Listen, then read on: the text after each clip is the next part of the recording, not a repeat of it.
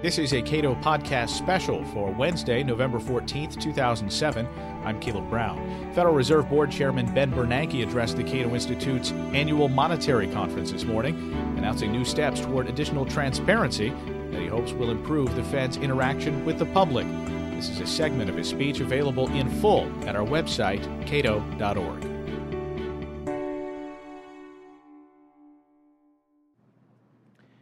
In testimony to the Congress at the time of my nomination as chairman in 2005, I pledged to continue the trend toward greater openness sustained under Chairman Greenspan.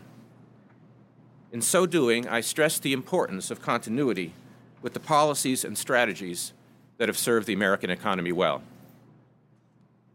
Any further changes, I promised, would come only pursuant to a consensus within the FOMC that those changes would enhance the ability of the committee to pursue its dual mandate of achieving maximum employment and price stability.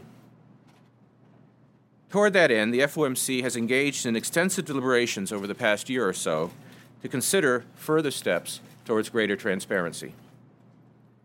Guided by a subcommittee headed by Board Vice Chairman Donald Cohn, the FOMC reviewed the full range of our communications with the public. As indicated in a statement issued by the FOMC today, these discussions have led to a decision to increase the frequency and expand the content of the publicly released economic projections that are made by Federal Reserve Board members and Reserve Bank presidents. As I mentioned, the Federal Reserve has published economic projections for nearly 30 years, and indeed, the Federal Reserve was the first major central bank to issue such projections.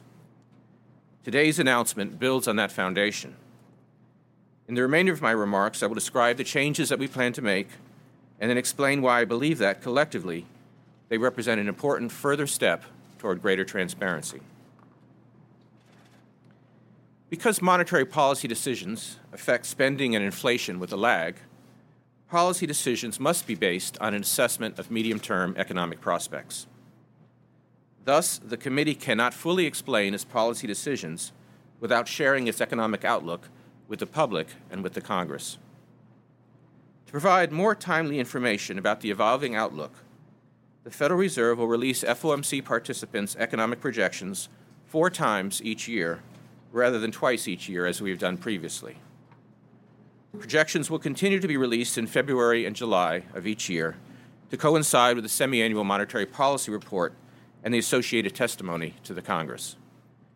2 additional sets of projections will be published in conjunction with the minutes of the FOMC meeting held around the beginnings of the second quarter and the fourth quarter of the year. In 2008, that will be the April and October meetings. The first expanded set of projections will be released next week, on November 20th, together with the minutes of the October FOMC meeting. The horizon of the projections will be extended from 2 years to 3 years. The projections released next week will extend through 2010.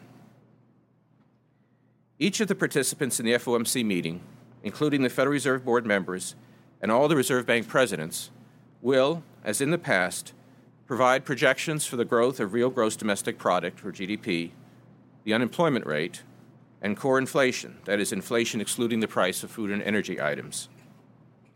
In addition, participants will now also provide projections for overall inflation. Both overall and core inflation will continue to be based on the price index for personal consumption expenditures, or PCE.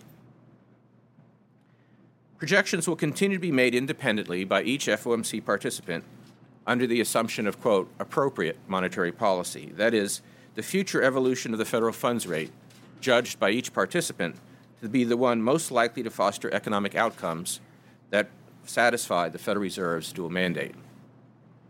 Following past practice, we will publish the central tendency and the range of the projections for each variable and for each year. We will also publish a comparison with the previous set of quarterly projections, a chart showing the central tendencies and the ranges for each variable over time, and charts showing the distribution of participants' projections and how that distribution has changed since the previous release. Accompanying the numerical projections will be a discussion, a projections narrative, if you will, that summarizes participants' views of the major forces shaping the outlook, discusses the sources of the risks to that outlook, and describes the dispersion of views among policymakers.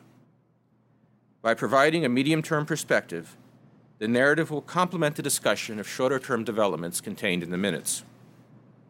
We will also provide qualitative information about participants' views on both the uncertainty and the balance of risks surrounding the outlook, together with quantitative historical information on the typical range of projection errors. Of course, the specific material provided and the form of the presentation may change over time as we gain experience and receive feedback. The enhanced projections will provide the public with several types of useful information. In particular, I find it helpful to think of the projections as functioning in three different ways: as a forecast, as a provisional plan, and as an evaluation of certain long-run features of the economy. Most obviously, the projections reflect the economic forecasts of FOMC participants, and as such should provide the public with greater and more timely insight into the committee's views of the economic outlook and the risks to that outlook.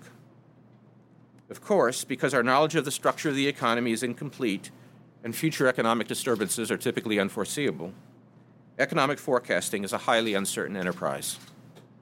The only economic forecast in which I have complete confidence is that the economy will not evolve along the precise path implied by our projections.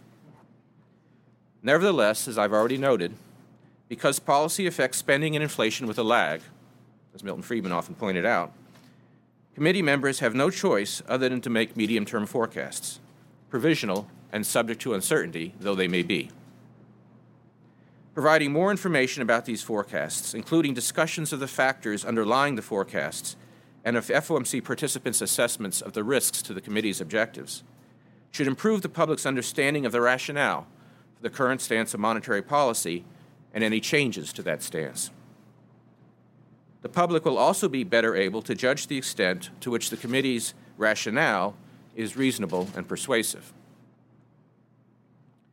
The projections also function as a plan for policy, albeit as a rough and highly provisional one.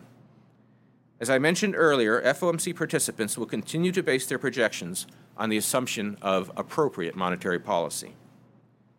Consequently, the extended projections will provide a sense of the economic trajectory that committee participants see as best fulfilling the committee's dual mandate, given the initial conditions and the constraints that are posed by the structure of the economy. To illustrate, consider the question of the length of time over which a central bank should aim to restore price stability following an unwanted increase in inflation. A central bank that places weight on both employment and price stability, like the Federal Reserve, would not attempt to disinflate immediately or establish a fixed time frame for the restoration of price stability. Rather, the optimal expected time for completing the disinflation would depend on a host of factors, including the size of the initial deviation from price stability, the initial state of the real economy, for example, the level of unemployment, whether the rise in inflation resulted from transitory or permanent sources, the extent to which inflation expectations are well anchored, and so on.